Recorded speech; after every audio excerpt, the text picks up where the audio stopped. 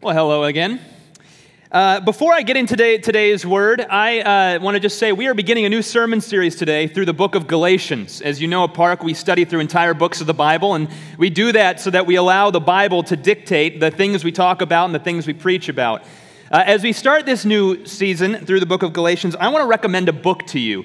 Galatians, at the heart of the book of Galatians, is the gospel of grace, and one of the more impactful books I've ever read on grace. And frankly, I just kind of reread a lot of it yesterday as I was preparing for today's message, is this book by a man named Philip Yancey called What's So Amazing About Grace.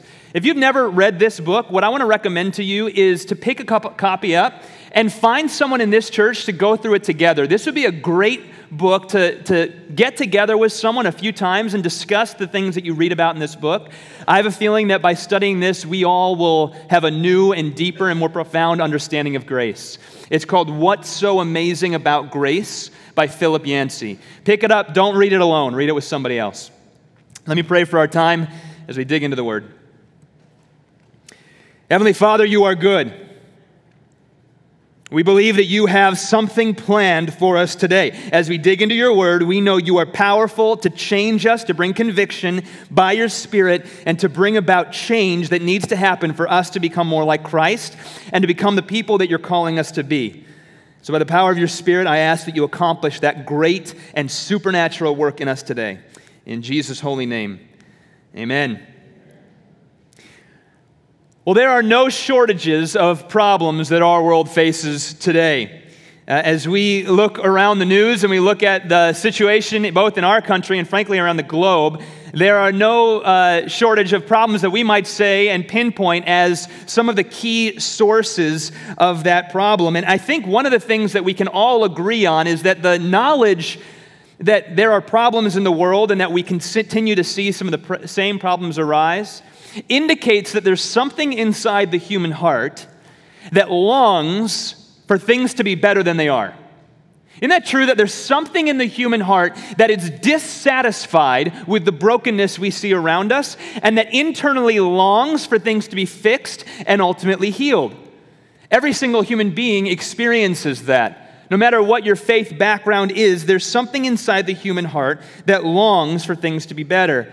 And I don't know about you, but if I were to ask you the question, what is the greatest problem in the world today? I suspect that across the room, and perhaps even across our city, we would get any number of answers. What's the greatest problem in the world today? Some of you might look at our politicians. You might say it's the politicians. They're the ones that are the problems. They're the ones that are causing the issues. Some of you might look at Hollywood and pop media, pop culture, and say it's culture, it's Hollywood's problem, and it's the movies and the video games they're putting out. Some of you might look at the moral revolution that's taken place in the last 15 years and say it's the decline of morality. That's the issue. That is what is wrong with our world today. Some of you might look at technology. Say, you know what? Technology has drastically shifted everything that was about our culture, and technology is the problem with our world today. Many years ago, there was a man named G.K. Chesterton. If ever you have a chance to read anything G.K. Chesterton ever wrote, I highly suggest you do so. G.K. Chesterton responded to an article that was written in his local paper at the time, and the paper posted one big article, and all it said was this: what do you think is the biggest problem with the world today? Let me put up to you the full letter that he wrote back to them. Dear sirs, I am sincerely yours, G.K. Chesterton. For some of you in this room today, I suspect that Chesterton's response is not one that you would automatically go to when thinking about that. Even as I was going through the various issues and problems, in your mind, were you leaning towards one of them? In your mind, was there a default position that was in alignment with G.K. Chesterton's response? Or was this idea that our heart, our wickedness is part of the problem, in fact, the problem with the world today, was that foreign to the default way that you think? You see, we have this great problem and exists in and outside of the church that we tend to see ourselves as morally superior to the people around us. The problem is that this kind of thinking of moral superiority is completely and fundamentally opposed to the gospel of grace that we read about in the Bible. No one Not anyone is ever allowed to stand on a moral high ground and say that they are morally superior to anybody else. The first step in approaching Jesus, in fact, is discovering the beauty of God and discovering that God invites you in humility to come to Jesus in your weakness and your vulnerability, not your strength and your moral high ground. Jesus invites you to get on your knees in confession, not to stand on top of a mountain and lord your morality over somebody else. You see, evil doesn't just live out there. Evil begins in here. And these two views of how we look at the world can be contrasted with each other. On the one side, we have what we might call a culture of moral performance and achievement. This is the paradigm where we see ourselves as morally superior and that we are the solution to the world if people would just think, act, and behave like us. On the other side is the gospel of grace. The gospel of grace is an entirely different paradigm where it begins in weakness on your knees, confessing that the problems with the world begin with the missteps of our heart. And which paradigm we choose to live in will totally redefine how we think about ourselves, how we relate to other people, and how we relate to God. In short, it'll change everything about you. If you're saturated in grace, it'll change how you see yourself.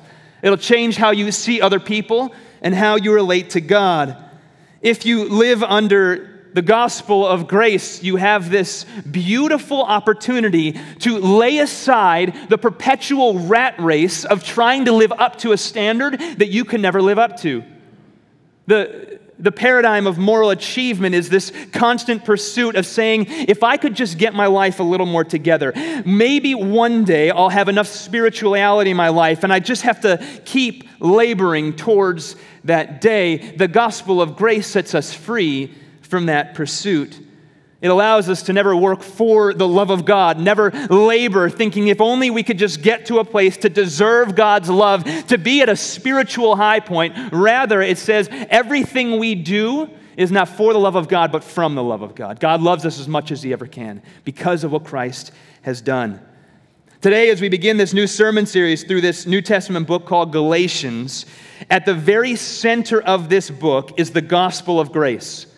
Paul strives throughout this entire book to nail home and to make sure that we understand with clarity, with detail, all the implications of the gospel of grace. And the main thing he is opposing in this book is the ungospel of moral performance and achievement. He's going to just hit us over the head and say, if you are still living as a Christian under the ungospel of moral performance and achievement and of standing on a moral high ground over other people, you've missed grace and you've abandoned God. He says, do not ever abandon the gospel of grace. Now with that, let's dig into this book of Galatians. Today we're going to look at the first 9 verses. So if you got a Bible, I think on your house Bibles, it's page 972. If you're looking on your phones or your iPads, it's going to be kind of towards the end of the first third of the New Testament, page 972. Galatians chapter 1, verses 1 through 5 begin this way. This is his introduction. Paul, an apostle, not from men nor through man, but through Jesus Christ and God the Father, who raised him from the dead, and all the brothers who are with me, to the churches of Galatia.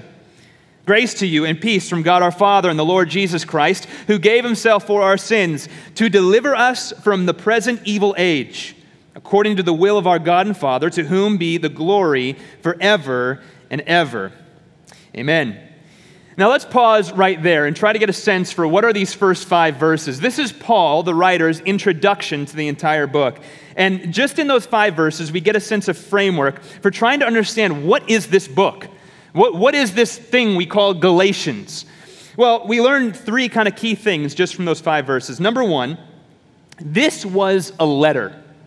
Here's what I mean by that. This book that we find in the middle of our New Testament originally was a handwritten letter that was written from one person who identifies himself as Paul to a series of churches that were in Galatia.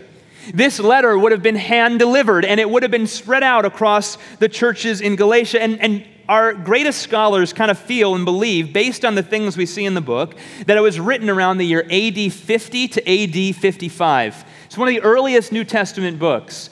That places it about 20 years after the resurrection of Christ. What's really important for that is from a defense of the gospel standpoint, this book was written during the lifetime of most of the disciples who were alive during Jesus' life. Those who walked with Jesus, those who talked with Jesus, those who knew all about the resurrection and saw the risen Jesus, they were some of the recipients of this letter. This reminds us of the validity of the New Testament. Secondly, we get a sense of who wrote it. His name was Paul. Now, if you're new to the Bible, Paul is one of the central figures in the New Testament. He wrote a good chunk of the entire New Testament, many of the letters that we find in the New Testament. And next week, Paul's actually kind of going to give us his full biography. And so I'm going to save his whole biography for next week because it's part of his entire story. But what you need to know is that Paul planted most of the churches in Galatia. Paul was an early missionary who traveled around Galatia and planted house churches all throughout the region and raised up leadership in each of these churches. And a lot of the letters he wrote were sent back from him. Think of him as the founding pastor of the church, who since founding the church had moved on and was now doing other work elsewhere, and then was writing back to that early church he founded these letters of encouragement and instruction to make sure that they didn't veer off course from where they originally set out. The third thing we know is that it was written to the churches in Galatia. That's what he says at the end of verse 2, to the churches in Galatia. Now let me put a map up for you to kind of show you where Galatia is in modern day. That whole region in Turkey, right about where that circle is what was known as Galatia. Our senior pastor over All Park Community Church just spent 6 weeks in Galatia, and he's been sharing a lot of good, juicy details about this book and about the culture in that area as we prepared for this sermon series. But he's writing to the churches in Galatia. What that means is that there were house churches that were spread out across this entire region, meeting in homes, and they all had their own eldership and leadership and own way of doing things. And Paul would have written this letter. It would have been hand-delivered to one of the churches, and then over a series of years spread out and shared among all the churches that were meeting. And each of the churches would have read this letter aloud in its entirety to the congregation and then instructed them on all the details that were written inside of it. This letter originally was designed to be read aloud, kind of like I just did when I read verses 1 to 5 aloud. Someone would have stood up in front of the congregation and read the whole thing from start to finish all the way through. Now, one of the things we notice in the start of this is that Paul does a really good job of giving his credentials, doesn't he? Listen, Paul, verse 1, an apostle, and then out of the gate he gets fiery. Not from man, nor through man, but through Jesus Christ and God the Father, who raised him from the dead. Paul, right out of the gate, defends his authority as an apostle. He says, everything I write, this is not my ideas. This is not Paul trying to show you how smart he is. This is not Paul trying to make a buck by being a famous preacher. This is someone who is speaking on behalf of Jesus Christ himself, who commissioned Paul to do the work that he had set out to do, to plant the churches and to write this letter to them. So when we read this, Paul right out of the gate says, these are not my own words. These are the words of Jesus Christ who sent me. I speak as an apostle on Jesus' behalf. What that means is that anybody who was perhaps trying to undermine Paul's authority, anyone who perhaps was speaking a different message in the churches of Galatia, they couldn't appeal any higher, could they? At the end of the day, Jesus Christ is as high as you go when you make your appeal in the appellate court of God's courthouse, right? And Paul right now is making his appeal as high as it can go. I come on behalf of Jesus Christ. And right there in verses 3 to 5, we're going to dig into those a little bit later today at the end of the message. But right there in verses 3 to 5, he lays out the gospel in clarity. He roots us and founds us and kind of anchors us in the gospel of grace. He says, grace to you, peace from God our Father and the Lord Jesus Christ, who gave himself for your sins to deliver us from the present evil age. He anchors us there because everything he's going to talk about in the entire book of Galatians begins and ends right there in that message. Jesus Christ given for us to deliver us from our sins. The opening intro video that we showed today showed a person running around a racetrack. And I think that's a fitting visual for us to think about the overall message of Galatians. Paul wants us to stay on course. Don't veer out of the lane. Don't listen to anything that gets you off course from the gospel of grace. It begins here, it ends here. You run this race, this marathon of life, in the lane of the gospel of grace, and anyone that tells you to switch lanes, to get over into another course, or to begin listening to another sense of spirituality, do not listen. Get back in the lane of the gospel of grace. Paul anchors us right there. Then Paul has an emphatic plea. These verses are important for us. Verse 6, I am astonished. Hear those words. Those are the words in our Bible study this week as we studied this passage. Someone said, it sounds like he's an angry dad. And that's exactly what he is right here. He's looking down at his children in the faith. He's saying, I am astonished that you are so quickly deserting him who called you in the grace of Christ and turning to a different gospel. In other words, I'm astonished that you got out of the lane of the gospel of grace. Not that there is another one, but there are some who trouble you and want to distort the gospel of grace. And listen to this. But even if we or an angel from heaven should preach to you a gospel contrary to the one we preach to you, let him be accursed. As we have said before, so now I say again, if anyone preaches to you a gospel contrary to the one you have received, that's the gospel of grace, let him be accursed. Paul introduces us to the major problem that was happening and the reason for him writing this letter. Apparently, there were some people within the Galatian church who were going around from church to church, and they were trying to distort and undermine the gospel of grace. They were looking at the Galatian Christians and saying, hey, I know you heard this lane. I know Paul told you that's where you're supposed to be, but let me tell you something. He was just a little off. If you will just shift that gospel of grace just a little bit and come over here into this lane, this is what real spirituality looks like. This is how you experience the fullness of the blessings of God. Just abandon grace a little bit. And they were distorting the gospel of grace. And what they were doing is they were trying to undermine Paul's authority. They were trying to say, hey, who's Paul anyways? He's not even here. Where is he? He's not your pastor anymore. We're the new pastors in town. Listen to this new gospel we're saying. And that's why Paul so early on came out and said, whoa, whoa, whoa, whoa, whoa. I come from Jesus Christ. No one set me up. Jesus set me up to deliver this message. Now, what was this distortion of the gospel? I'm going to share a little bit of a technical thing for you so you understand the original issue. But in this technicality, it's so important that we understand it because this technicality defines everything Paul is saying in this book of Galatians. There was a group of people in the Galatian church which over history have been called the Judaizers. The Judaizers. Now, what the Judaizers were saying was this. They were saying, hey, look, we, the Jewish people from whom Christianity was birthed out of, the Jewish people are really the ones who have the heaviest blessing. And all you people who come to Jesus outside of Judaism, that's, I'm guessing 99, if not 100% of the people in this room, came to Jesus from outside of Judaism. They were saying, look, you have experienced the grace of Jesus Christ. That's so good. I love that. But if you really want to experience the fullness of God's blessings, you still have to practice some of the laws in the Old Testament. You still have to get circumcised. That was one of the biggest laws in the Old Testament. You still have to celebrate some of the original festivals. And if you fail to do those things, you will not experience the fullness of God's blessings. It's such a subtle little shift, isn't it?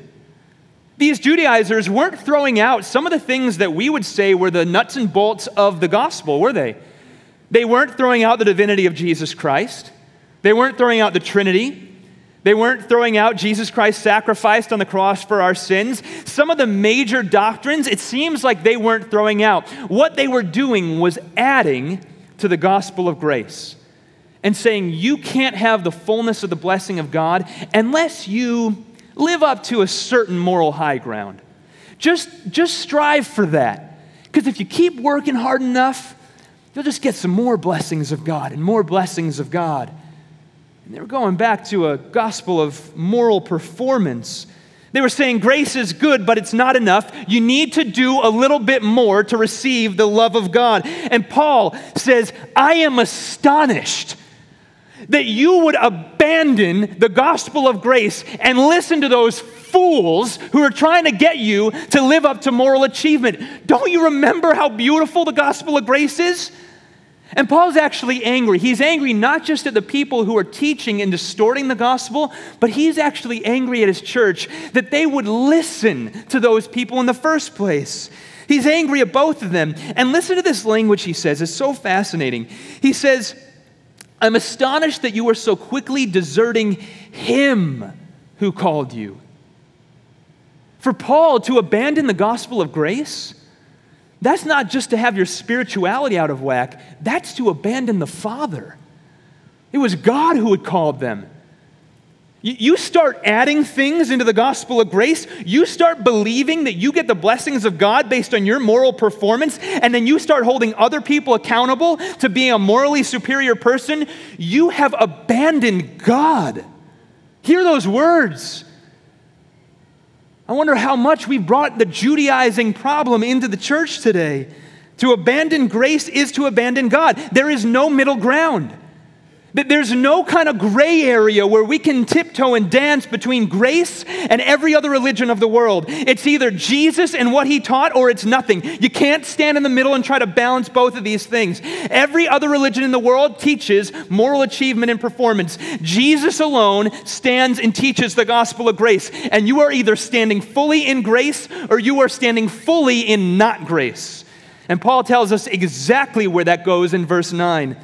And then Paul gets really clear here. He says, if anybody, even an angel of light, hear that, even if an angel appears to you and tells you the gospel of grace is not quite right, don't listen to him. He even puts himself underneath that authority. He says, if I, in the future, change my concept of how to have the blessings of God, and I start trying to teach to you moral performance, don't listen to me. It's interesting over history how many angels have appeared to people and started massive movements that their main problem with the gospel of grace was that they were saying you had to do something to achieve more moral superiority. Islam was founded that way. An angel appeared to Muhammad. And what was the angel's message? Christianity got it wrong. The gospel of grace is not enough. There's more you have to do to earn God's approval. Mormonism was founded that way. Joseph Smith, walking through the woods in America one day, an angel appears to him. What does the angel say? Christianity got it wrong. There's more you have to do to get God's blessing in your life. Paul writes this because he knew that this was spiritual warfare and that this is how big a deal it was. That literally Satan and his army would attempt everything under the sun to try to get you to stray from the lane of the gospel of grace. Paul says, anchor yourself. Root yourself. Don't let anybody, even Paul, tell you anything other than the gospel of grace. And then hear these words, verses 8 and 9. As we have said before, so now I say again, if anyone's preaching to you a gospel contrary to the one you received, let him be accursed. Pardon my language, but what he says in a modern translation, he's saying, let them go to hell. He says, let them be damned, because that concept of moral achievement is rooted in hell. And if that is what we are teaching, then that's exactly where they're going to end up, because moral achievement can never get you God's blessings. And Paul, hear his language here. Galatians has a different tone than almost every book in the New Testament. There is this angry, almost just fervent, zealous, passionate plea from Pastor Paul to his beloved church saying, please, I'm so astonished. Get back in the lane that I labored over you for years. Go back to the gospel of grace. Don't ever abandon grace. Now, let me see if I can help us fast forward from 50 AD and the problem of the Judaizers to 2018 AD and how we bring that problem into the modern day church. The reality of grace, the fundamental message that the church should be teaching, not the message that a lot of people think the church is teaching of moral superiority, but the actual message of grace, the real message of Jesus Christ, that you can't earn God's love, it's a free gift because of what Christ has done on the cross on your behalf. That message is fundamentally scandalous to our modern ears. It is offensive to our modern ears. Most people, if you try to tell them that, will be offended by the message we carry, the message of grace. And one of the reasons for that is we learn from a very young age that you get what you deserve. How many little parables and proverbs have we learned growing up that teach us you get what you deserve? The early bird gets the worm. Work hard. Get your act together. We've learned from a very young age and been trained to see all the world, to see everyone around us, and to see ourselves in a ladder of moral achievement and performance. And if we're very honest with ourselves, even as Christians, sometimes we still see the world that way. And we judge people. And we start to see ourselves as the morally superior ones, and we scratch our heads at other people who don't have their lives quite together as we do. Oh, why can't they just get their act together? And we fundamentally miss the gospel of grace. Tim Keller has done some wonderful work on this, and some of these examples I'm going to share are straight out of his mouth, but they are so helpful for us to see how we bring the problem of Judaizing into the church in our modern day. And this is a problem not just in the church, but also outside of the church. Let me give you 3 examples. Let's take, for example, a liberal humanitarian. Someone who does not believe in God, does not believe in Jesus Christ, but has traveled the world and given their life to help people in need. I've been a missionary overseas. I lived in Thailand. I worked among some of the slums. Some of the people that were doing the greatest and most heartfelt work were atheists who were also living in the slums, who were humanitarians. And they're out there doing their life. They've given up so much. They're bringing water to places where there is no water. They're trying to raise money to get food to people who are starving overseas. No sense of God in their life, but they just feel this burden to help people. And when this liberal humanitarian goes to bed at night, or they come back here to try to get stuff, they begin to get angry. Why can't people see the world the way I see it? Why do they have so much wealth over here and they don't share it? If only people would start seeing the world the way I see it, then the world would be a better place. If only people would begin behaving like me, because me and my view of the world, me and my actions and how I'm living, that's the solution. And this person begins looking down their nose at other people who don't quite have the same sense of the world or the world's problems as they do. And as soon as that person does that, they're living underneath a paradigm of moral superiority and moral achievement. They have no concept of the gospel of grace. Let's take another example. Perhaps you take the religious person, the person who comes to church every week, or the person who goes to their synagogue or their mosque or their temple every week, and they tithe. They're regularly giving, and they do all the religious things that people of some kind of faith ought to be doing. On the outside, they're living some kind of moral life. They go to bed at night, and when they think about the issues, and when they read the news, and when they talk to their friends, what they're beginning to think is, man, if they are the problem. If that person over there would just get their act together, if they would just behave a little bit more like me, the world would be a whole better place. Why can't they just get out of debt? Why can't they just get their act together? Why can't they just get a job? That's the problem right over here. We're the solution. And you see how moral superiority just sneaks into the religious person's life? You begin to think, I'm the one. I got my act together. I'm the one who's attained something morally. They just need to be a little bit more like me. Or perhaps a third example, you just take the secular worker, the good old-fashioned American worker who works hard every day, who goes home and just says, you know what? Those people are so lazy out there. If they could just be a little more hardworking like me, because hard work, I'm the solution. I'm the morally superior one. And can you hear it? Can you hear moral superiority sneaking into each of those people's lives? In each of those examples, those people are fundamentally believing they are the solution to the world. They are the ones who stand on the moral high ground, and those people out there just need to be a little bit more like them. If I can just confess to you, as I read this book this week, I have been struck deeply, personally, at how much of my life and my thought is lived underneath Judaism. Not the Jewish faith, the Judaizing problem. I have been convicted that so much of my thinking is looking down my nose at other people and thinking, man, I've got something together. I've attained some kind of spiritual maturity. I look back on my friends from years past. I see where their lives are at right now, and I just think, oh man, get your life together, man. What are we? We're in our mid-30s now. When are you going to do it? Moral superiority.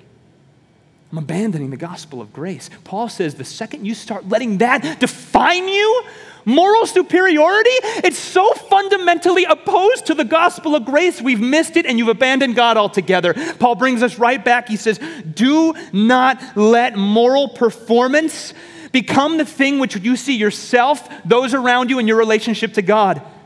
Because here's the reality. Moral performance is not good news. That is awful news. If the way the world is structured is off of moral performance, if that's what God wants for us, that's not gospel. Gospel means good news. That's an ungospel, because the reality is that none of us will ever live up. Every one of us will always be wondering, have I done enough? Did I give enough? Did I serve enough? We get over every single hurdle of our faith, and then we're still sitting there going, I wonder if God's pleased with me now. I wonder if God's pleased with me now. And it's exhausting. If any of you have ever tried to do that, if any of you have ever thought, man, God would just be pleased with me if I could just get over this sin, and you fall back into that same pattern of sin for years, isn't it exhausting to wonder if God's pleased with you? That is not good news. The paradigm of moral superiority and achievement, that's an ungospel. That's horrible news. But Paul anchors us, and he looks at a people who are beginning to realize, keep in mind, he says that you are beginning to believe these things. They're on their way of transitioning into a different gospel. And he says, come back to the anchor of grace. Look at how he defines grace. Grace begins with a posture of weakness and vulnerability. Grace begins and ends with a weakness and a posture of personal weakness and vulnerability before God and before others. Grace begins and ends with removing any moral high ground and saying there's nothing I can do to earn anyone's favor because I have nothing good to bring in this on my own. It's all Jesus. Paul says this in Galatians chapter 1, verses 3-5. Grace to you, peace from God our Father. Here's the gospel in our Lord Jesus Christ, who gave himself for our sins to deliver us from the present evil age, according to the will of our God and Father, to whom be the glory forever and ever. Jesus Christ gave himself for our sins to deliver us from this present evil age. That's the gospel in a nutshell. That is the gospel of grace, and that is what Paul says, do not stray from. Let's walk right through it, bit by bit. Jesus Christ, let's start with him. Jesus Christ. Jesus Christ came in weakness, didn't he? Here's the King of the universe. Here's the one who sustains the universe by the word of his power, has all authority, who beckons legions of angels at a snap of his finger, and they move on his behalf and go wherever he says to go. And yet he was born into poverty, wasn't he? Laid in a manger. That's a feeding trough. How many of you want to lay your newborn baby in a feeding trough? He was born into poverty. He lived in poverty. He was hunted. He was persecuted. He was abandoned. And constantly, what we find with Jesus Christ is that he was associating with all the people who everyone else would say they have no moral high ground. He spent time with the prostitutes. He spent time with the tax collectors. One of his closest disciples was a zealot. You know what a zealot is? That's someone who kills people for political gain. Jesus Christ walked in such a way that he never used, even though he had moral high ground. He was the Lord. He is the one unstained from all sin. He is the only one who's ever lived a perfect righteous life, and yet he associated and befriended all of those who everyone else said they're the ones in the moral low ground. And then he walked right in with them. He said, in weakness, I associate with you. This is what Christianity looks like. It begins with throwing out the door any moral superiority you might feel. Jesus led by weakness like a lamb to the slaughter. And then it says that he came for our sins. Right here in those words, hear that, for our sins. Look at the little words, they're so important. Why did Jesus come? For our sins. Right there in those three words, the ungospel of moral performance is completely shattered. You see, Scripture binds everybody who has ever lived underneath the reality of sin. And the problem begins and ends right there. That no matter who you are, no matter what your background, every single one of us have a fundamental problem as it is between us and God and between us and others. We are sinners. And we're sinful. The actions we do that are sinful, both our thoughts and our deeds, the reason we do those things is because there's something wrong fundamentally with our heart, and we're sinners. We sin because we're sinners, not the other way around. We're not sinners because we sin. We sin because we are sinners. It's who we're born into. And only when we begin from that starting place can we begin to even comprehend the gospel of grace. If you've never wrestled through the reality of your own sin and never actually gotten to a place like G.K. Chesterton where you said in reality, not just because the pastor said, but you looked at your life, looked at your sin, and said, right here, me, I'm the problem. It's my sin. It's my wicked thoughts. You haven't understood the gospel of grace yet. The gospel of grace has to start with weakness, and everybody falls under the same condition of spiritual sickness and sin. No one is exempt. What this means is that me and the murderer in jail, neither of us have the moral high ground. Both of us have a heart issue. I can't look to him and think, man, why'd you make those choices? Because I've got the same heart condition he does. We both stand sick before the Lord, and we both are in need of a rescuer. The same amount, neither of us more or less than the other person. That's why Jesus spent so much time with tax collectors and prostitutes. That's why he was so opposed to everyone who was trying to create a moral superiority complex. Jesus completely equalized the playing field among each other. So nobody, according to the gospel, can stand on a moral high ground. Look down your nose at someone else and say, why don't you just get it together? No one can get it together. We're all trapped by sin. And then he says he delivered us. He gave himself for our sins to deliver us. That word means to rescue. He rescued us from a position of being unable to rescue ourselves. Did you know you were in a position that needed rescuing? You were spiritually drowning. And had God left you on your own, your destiny would have been accursed. You would have been separated from God in hell forever because of your sinful condition. The wages of sin is death, separation from God. No one can stand before a holy, just God.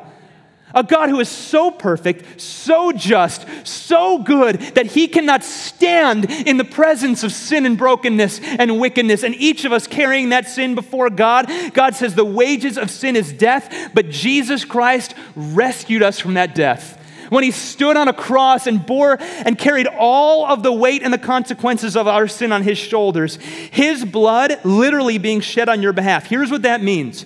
Jesus Christ bore hell in your place. He was accursed so that you don't have to be. Paul says, why in the world would you abandon that gospel?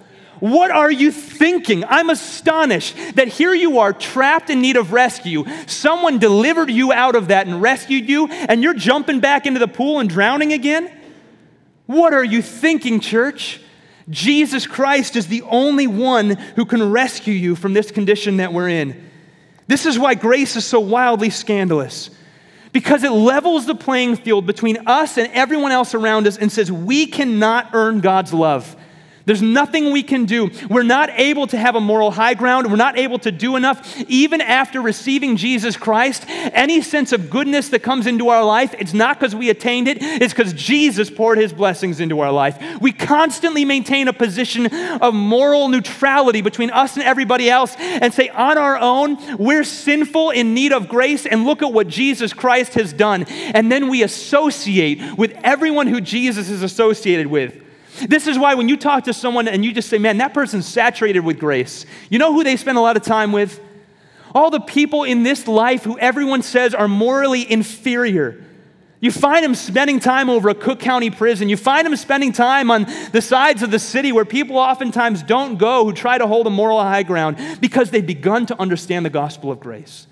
We are all in need of rescue. Grace is free. It's undeserved, it's unchanging, it's relentless, it's awesome, it's beautiful, it's earth-shaking, it's shackle-breaking, it's justice-filling, it's history-changing, it's heart-pounding, it's the love of God poured out in full upon people who do not deserve it. Don't ever abandon grace. That's what Paul says. Don't ever abandon it. What do we do with this morning as we begin this gospel of Galatians? This gospel of grace. I want to encourage you to saturate your life with grace. That's the simple application of this. There's nothing you have to do. There's nothing you can do to earn God's favor. I want you to wake up in the morning this entire semester, all the way through when we're done with this book of Galatians, and the first thing you think about is, man, I am a sinner who has received incredible grace in my life. And the last thing you think about before you go to bed is, man, I am a sinner who has received incredible grace in my life. And begin to let that shape the way you see yourself, the way you see others, and the way you relate to God. Because until we have understood that, we're allowing the lie of the Judaizer to infiltrate the church. And like Paul said, don't ever, ever, ever abandon grace. Let me pray for us. Father, we are so grateful for the gospel of grace. God, none of us can ever do anything to earn your favor. None of us ever have a leg to stand on when it comes to our moral superiority. We are all trapped underneath sin in need of a Savior.